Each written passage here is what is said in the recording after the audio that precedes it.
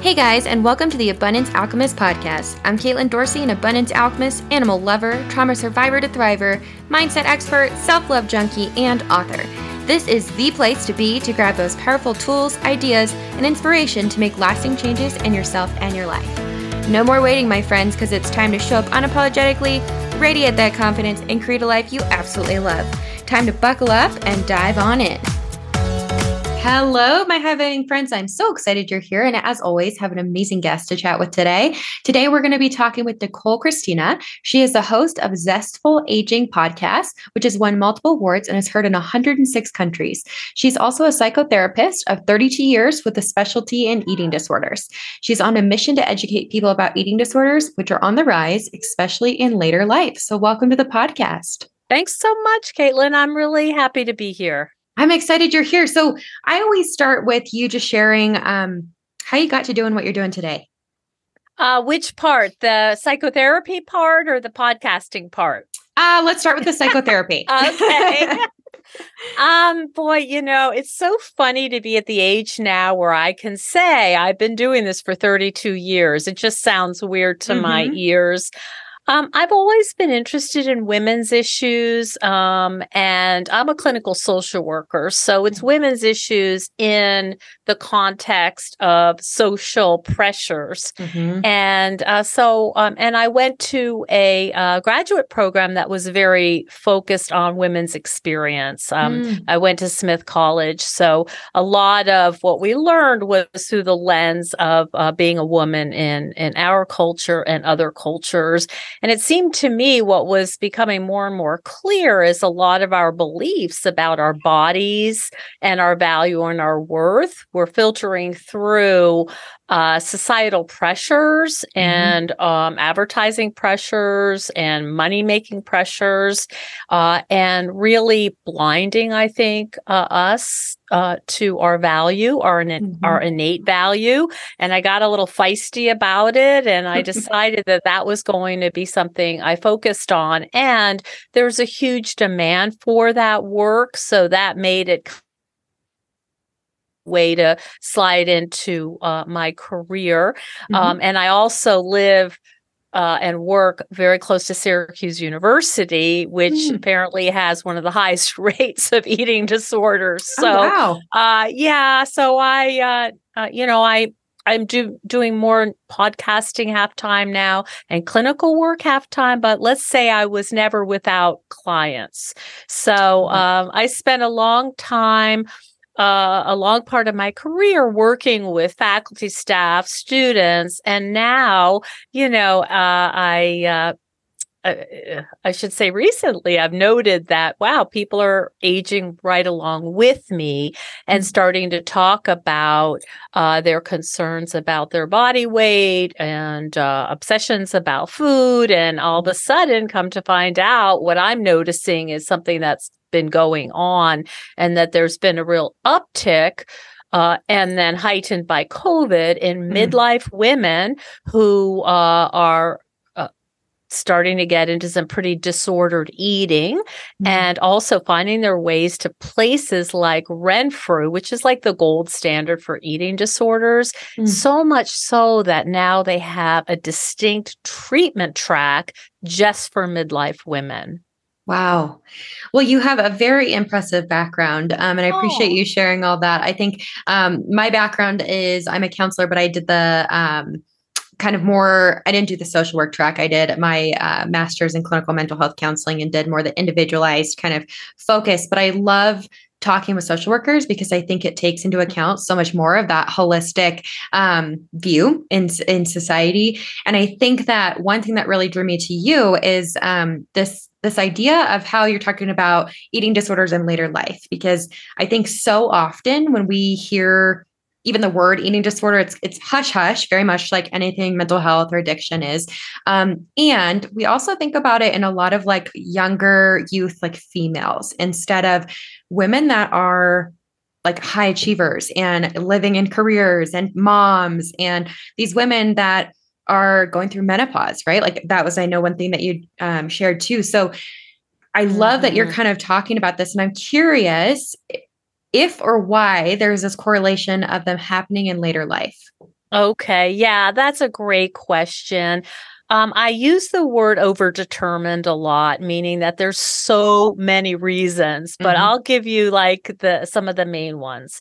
So we'll leave COVID to the side because that just was like an additional layer of nightmare. Absolutely. But if we think about women who are starting to experience even perimenopause or raising kids, some of the midlife concerns can be really concerns of transition, very much like the adolescents who we think about, going off to college. That's a time when people get eating disorders. Well, if you think of women who are sort of 40, 45, heading towards 50, there's a lot to think about.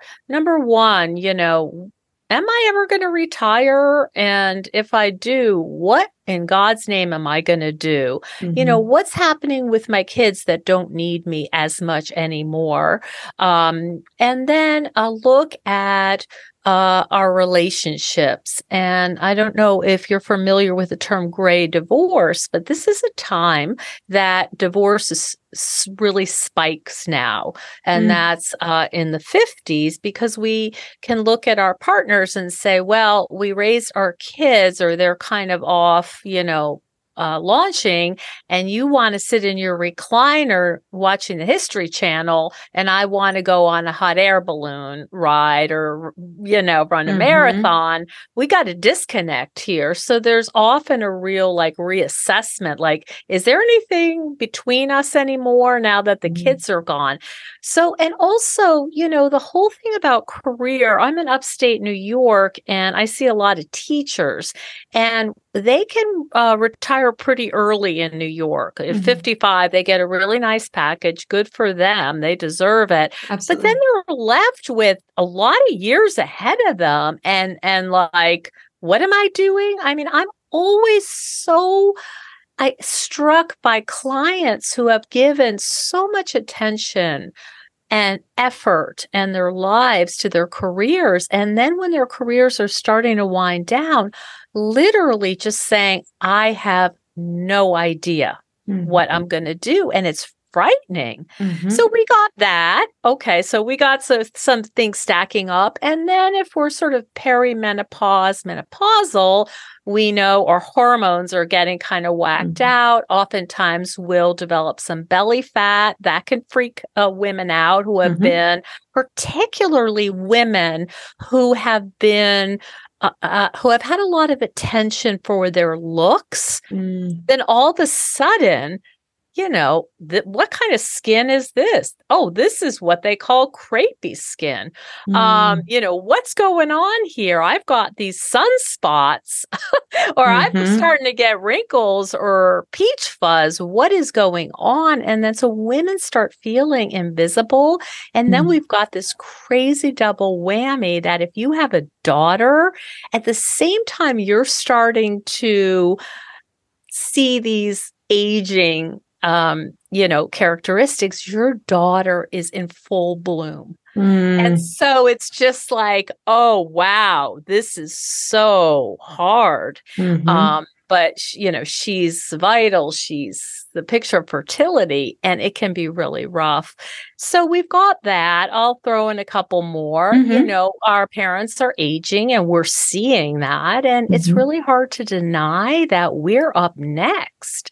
So we start thinking about our mortality. And not a lot of people really want to think about that. So we've got this great distraction and comfort for things that are being lost or we've really got to adjust to. The thing that I think about also with eating disorders that makes it so, how shall I say, tempting is that where else in our adult lives do we get this instant feedback that you are doing great? So if you restrict for a while or do something with no carbs or whatever, and you get on your scale and you're like, whoa, pounds are down, it really kind of gets under your skin in a way that's like, wow, more of that. So I'm spending an hour at the gym. I'm going to spend 2 hours at the gym, and I'm cutting out all flour, all sugar, only kale, only organic. And then, of course, people notice and say, "You look great. How are you doing it?"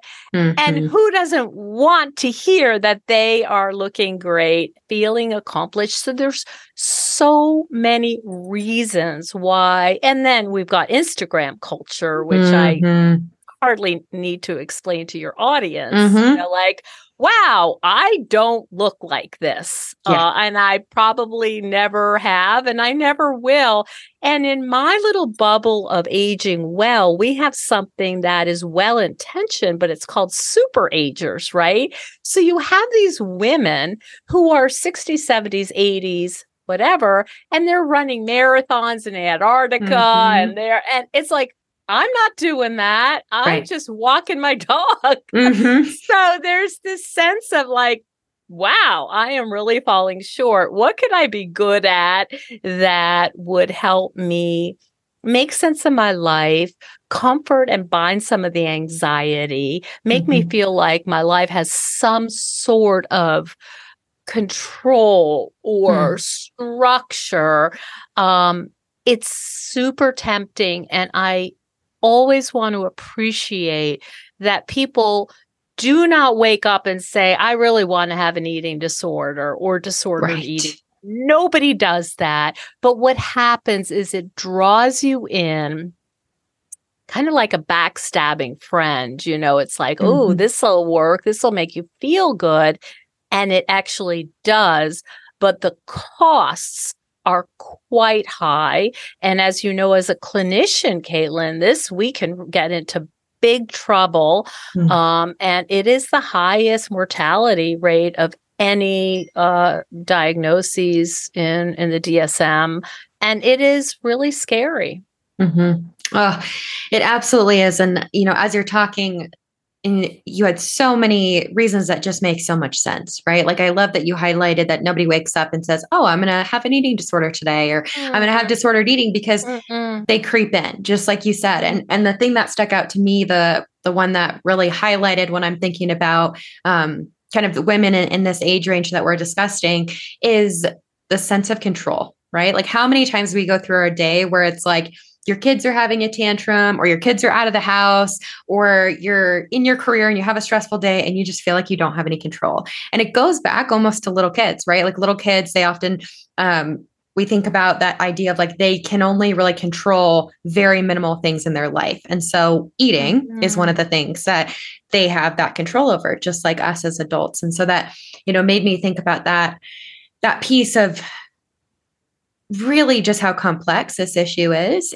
And to take a step back too, when we talk about eating disorders a lot, I think in general, and again, this is a very generalized statement, a lot of people think of more kind of the more known, like anorexia nervosa or bulimia, those kind of pieces. But I think something that is really happening in society today is what you kind of hit on of, I'm going to spend extra time at the gym. I'm going to overeat the healthy kale. And we look at it in a very different lens. So I'm curious if you could talk about if you can almost be too obsessive about not just the food, but also the exercise. That's such a great point. And I'm going to give you an example of how that gets confusing. If I do an evaluation of someone who's coming in, and they might say, oh, I'm feeling depressed or anxious. And then I always ask now, because I've learned, tell me about your eating. Is that a struggle? And I used to get tricked by this, but finally I caught on. They say, oh, I eat really healthy. And then I used to be like, okay, next question. Oh, no. What is that? What does that mean? And so what I hear is, I don't eat fat. I only eat once a day. I eat only organic, and I only eat like, you know, you get the picture. Like, Right. it's like, oh, really? That's what we're calling healthy? Of course, I don't say it's naughty like that. Yeah. So you always have to ask. Now, the thing that I think you probably would agree as a clinician too, is that we could look at the DSM and say, check, check, check, or not check. Mm-hmm. The way I do it as a clinician is how much time and brain space is this taking up? Mm-hmm. And so this is the exact kind of thing we might hear. I can't go to lunch with my friends because I don't want to eat food from Panera because I don't know what they use in their mayonnaise, or I don't know what fat they put in their dressing. That's I can't go to the beach with my friends because, oh my gosh, I would never be seen in a bathing suit. And we could get more dramatic in terms of if people are purging, then there's this whole question about the bathrooms, and I don't think we have to go down that. You get the idea. But it starts to really make your life very small. So it's so limiting. So if, as you say, all you eat are organic greens, does that mean you can't go to a birthday party because it's too stressful, and they say, oh, here's your cake, and you say, no, I only eat organic greens? It starts really messing up your life and becoming the number one relationship in your life. So it's kind of like you and your eating disorder. And there was a book that you might be familiar with years ago, but really made a good point. And it's called Life Without Ed, and actually gave the name Ed, like eating disorder. So it becomes your main relationship, and your partner, your kids, your friends, your family are always outside of that circle. So, this is the problem, is that it takes over your life. And so when we say, can it be too healthy? I think the question is, what does that mean? And how does it affect me in my day-to-day life? I mean, how much brain space am I, like my friend invited me for coffee, but she only has half and half. Am I going to have a tablespoon of half and half, or is that going to ruin my whole day? And that's what I see. I mean, I have, it's quite heartbreaking. I have women in my practice. One of them is so renowned in her field. They made a documentary about her. Yeah. And she is so worried about, like, I had a donut, or I ate a second piece of pizza, that's all she could see. And it is a real prison, and it's a horrible way to live. Absolutely it is. I think that my background is in more the co-occurring mental health and substance use. And exactly what you said, very similar idea of substance use. It becomes your number one relationship. And that it's because it's preoccupying all those thoughts, and it's exhausting.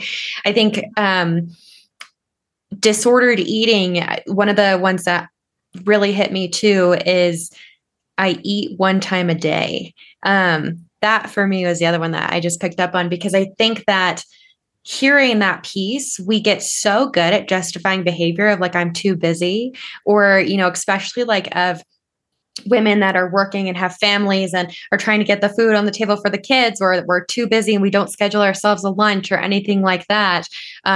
We start to get really good at justifying, but it still fits into that category of disordered eating, which, like you said, is really impactful. And we touched on this idea of some of these challenges or outcomes that can be really, really harmful. And I'm curious if you could elaborate a little bit more on that for our listeners.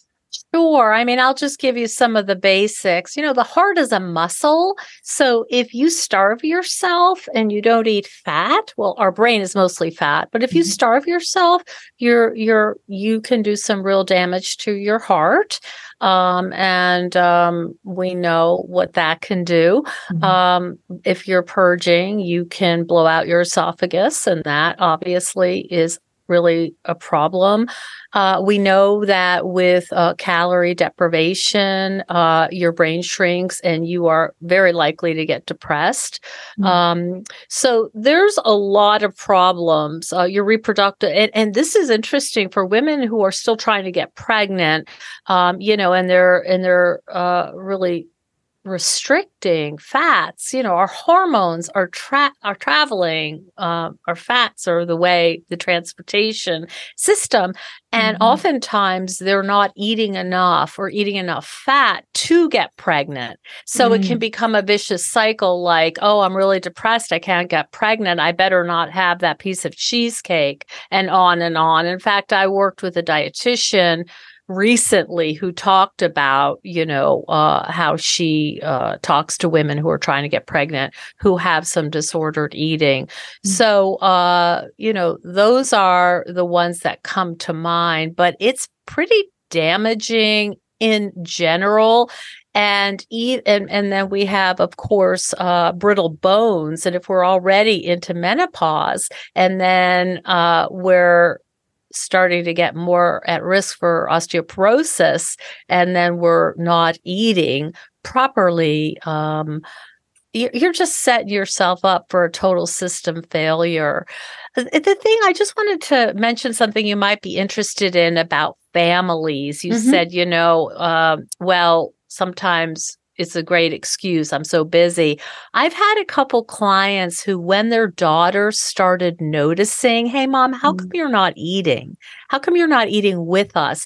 That was the thing that sparked them to say, listen, I've had an eating disorder for a long time, but the last thing I want is my daughter to have an eating disorder. So now is the time when I have to address this, if for nothing else, just to have her be healthier than I've been. So that's an interesting thing when daughters start like, why don't you ever eat with us? Or how come we're having a hamburger and you're having, dry lettuce or something? I think that's a really beautiful point. And I think it's so interesting. I have a little toddler son, and as a clinician, obviously that's something I think about. So I was like, really when we started solids, I was like, okay, I got to make sure that I'm modeling good behavior with food so that he learns good behavior. But it is so important, like you said, because we don't realize that our kids, no matter their age, are picking up and watching us and our relationship with food, which impacts theirs. And like you said earlier, we're not just talking about eating disorders with middle-aged women and kind of increasing in age, but also the fact of, like I highlighted at the beginning, we often think of it of going to college or young female adults. And also, caveat here, that men also do have eating disorders, which obviously we know, but kind of wanted to put that in there since we're mainly highlighting women in this. But yeah, I think that's really important. It's really difficult. We can be so smart, and sometimes our fears just kind of sneak out. And I actually have a friend who talks a lot about, oh, I was so good this weekend. Oh, I was so bad, and all of this. I find it very, let me think of a polite word, boring. Yeah. Love it. Yeah, okay. And she has a daughter who's in a pretty large body. Now, this daughter is a phenomenal athlete, and she is just an amazing young woman. But I know that this friend goes home and talks about, oh, I'm not going to have a cookie because I don't want, and she adores her children. She is a bright, lovely woman with integrity. And what I think she doesn't realize, and it's certainly not my business, she's not asking my opinion, but that when that leaks out and she says those things, that the daughter naturally will say, well, you think you look like that. What about me? I've got 50 pounds on you. So when we as women who are in our 45, 50, 60, whatever, start saying, oh my gosh, look at this. Ears are, people are listening, and our college age children, or our toddlers, that stuff sticks, and you can talk a great game, but if every time they see you saying, oh no, I couldn't possibly have a piece of cake, or oh, I would never eat pasta, you're setting them up to struggle.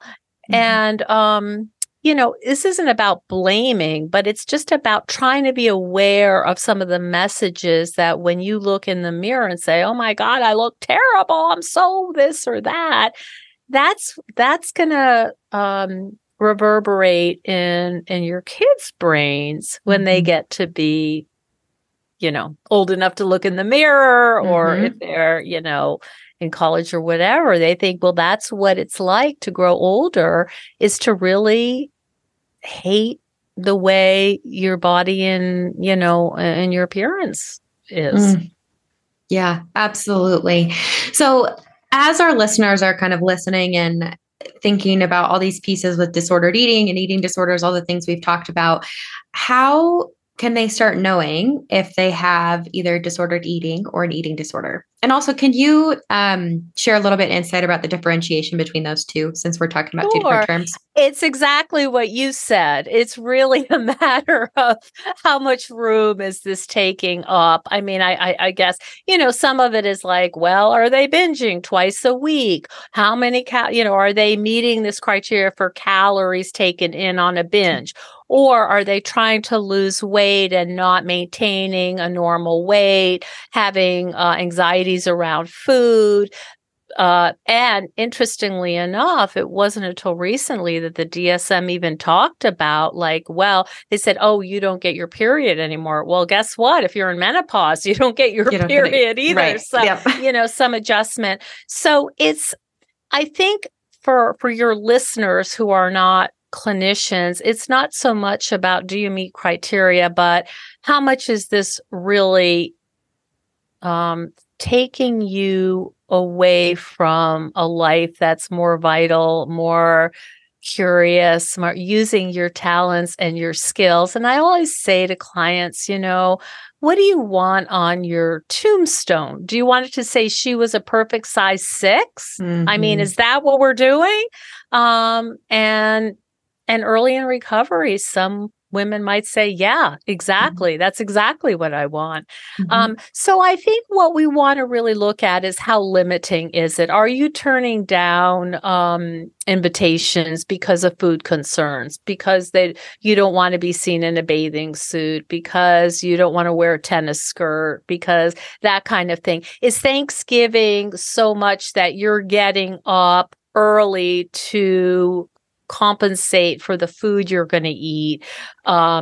These are more, how shall I say, standard things. I'm not talking about then going to the bathroom and purging, right? Although that could certainly be part of it. But how much are you worrying about, like, what are in these mashed potatoes? Do you use butter or olive oil? Do you that kind of thing? If you're consumed, no pun intended, by what the recipe is, and the fact that you've had pie and now you feel like you have to compensate by running or the next day not eating, then you're starting to get bossed around by the eating disorder. You're no longer in charge. And I think that that's the red flag. Now, I'm going to anticipate your possible next question, is that if you see a loved one who's doing that, how do you talk to them about it? And let me just say, it's probably not going to be appreciated, because it's helping them in some way. And chances are they're not going to say, thank you for noticing, really appreciate you letting me know your concerns about my eating. But you might say, hey, I've just noticed like stuff with food's been a little off, or just wondering, are you having any things you want to talk about? Are you worried? Are you concerned? I'm just noticing that, like, when we're together, you often don't eat, your whole sandwich, or you talk a lot about your worries about your weight. I have a couple of interviews that people might be interested in. One is my interview with Evelyn Tribole, who's like the queen of intuitive eating. Love that. She's such a a force. I just love how she talks about diets. Like you could basically see the smoke coming out of her ears. And then another one is Rebecca Skitchfield. She wrote a beautiful book called Body Kindness. And then depending, I don't know when this is going to air, but around Thanksgiving of 2023, I'm putting up an interview with Peg Doyle, who is a nutritionist and talks about Ozempic and some of the other weight loss drugs and why middle-aged women are particularly seduced by them. So there's definitely there's interviews out there, there are people out there, there's podcasts out there. And I would also suggest people look at NEDO, National Eating Disorder Association website. That's another place to get some help. Absolutely. I appreciate you highlighting those. And for our listeners, the podcast that she's referring to is hers, and it's called Zestful Aging Podcast.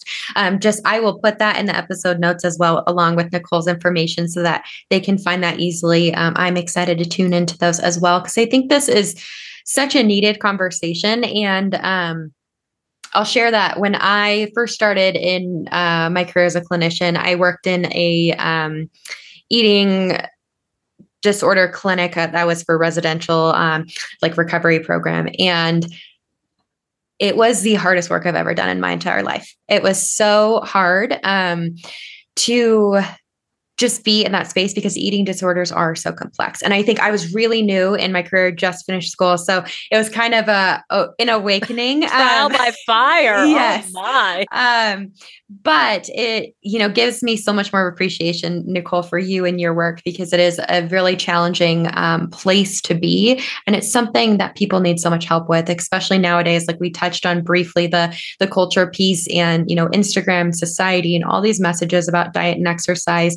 And unfortunately, they're not going anywhere. And so we need to really kind of band together as women and support each other in what, healthy food intake and healthy exercise and movement for your body and healthy self-image looks like. So I appreciate you so much. If you can leave our listeners with one thing, what would it be? Oh, goody. To put you on the spot. No. I was thinking, how am I going to weave this in? Yeah. I guess what I would ask, and maybe this is a little radical social worker talk, but who benefits? Who benefits from us being small, from us spending our time, our money, our resources, our skills, our talents, our wisdom? Who benefits from us not using those and really coming into our full force? So I would just ask you to think about that and just think about that next time you say, I really have to go on a diet. I would ask you, what do you believe is going to happen when you're in a different body, and who told you that? Where'd you get that idea? I love that. Sometimes that could be like, oh, wow. It uncovers a lot about society, and there's a lot of money to be made here. I think, honestly, that might be one of the best takeaways I've had any of my guests say. I think that's really important. But it also, I love that comment of who said that. I had that conversation with a client the other day. They were getting really wrapped up in all these other people that were giving them advice or opinions on their life. And I asked them, who are these people? And do they have what you want? Because if not, it's moot, right? Like they shouldn't have the input. But I love how you highlighted that in a little bit different of a reframe. So I appreciate your time so much, Nicole, and have loved it. Thank you so much, Caitlin. It's so fun to talk to another clinician who kind of knows the ins and outs of this, and who kind of, like-minded people it's such a lovely way to meet people who like the stuff you like and care about the stuff you care about. So thank you for your work. And I really appreciate you having me on today. Of course. Well, for our listeners as well, thank you for spending your time with us. I know it's valuable and I appreciate you spending it here. As I mentioned, I'm going to put all of Nicole's information and her podcast in the episode notes so you can jump over to those other ones and chat with Nicole if you are needing some support or have any questions about today's episode. Again, thank you, Nicole, and I will hope to talk to you again soon.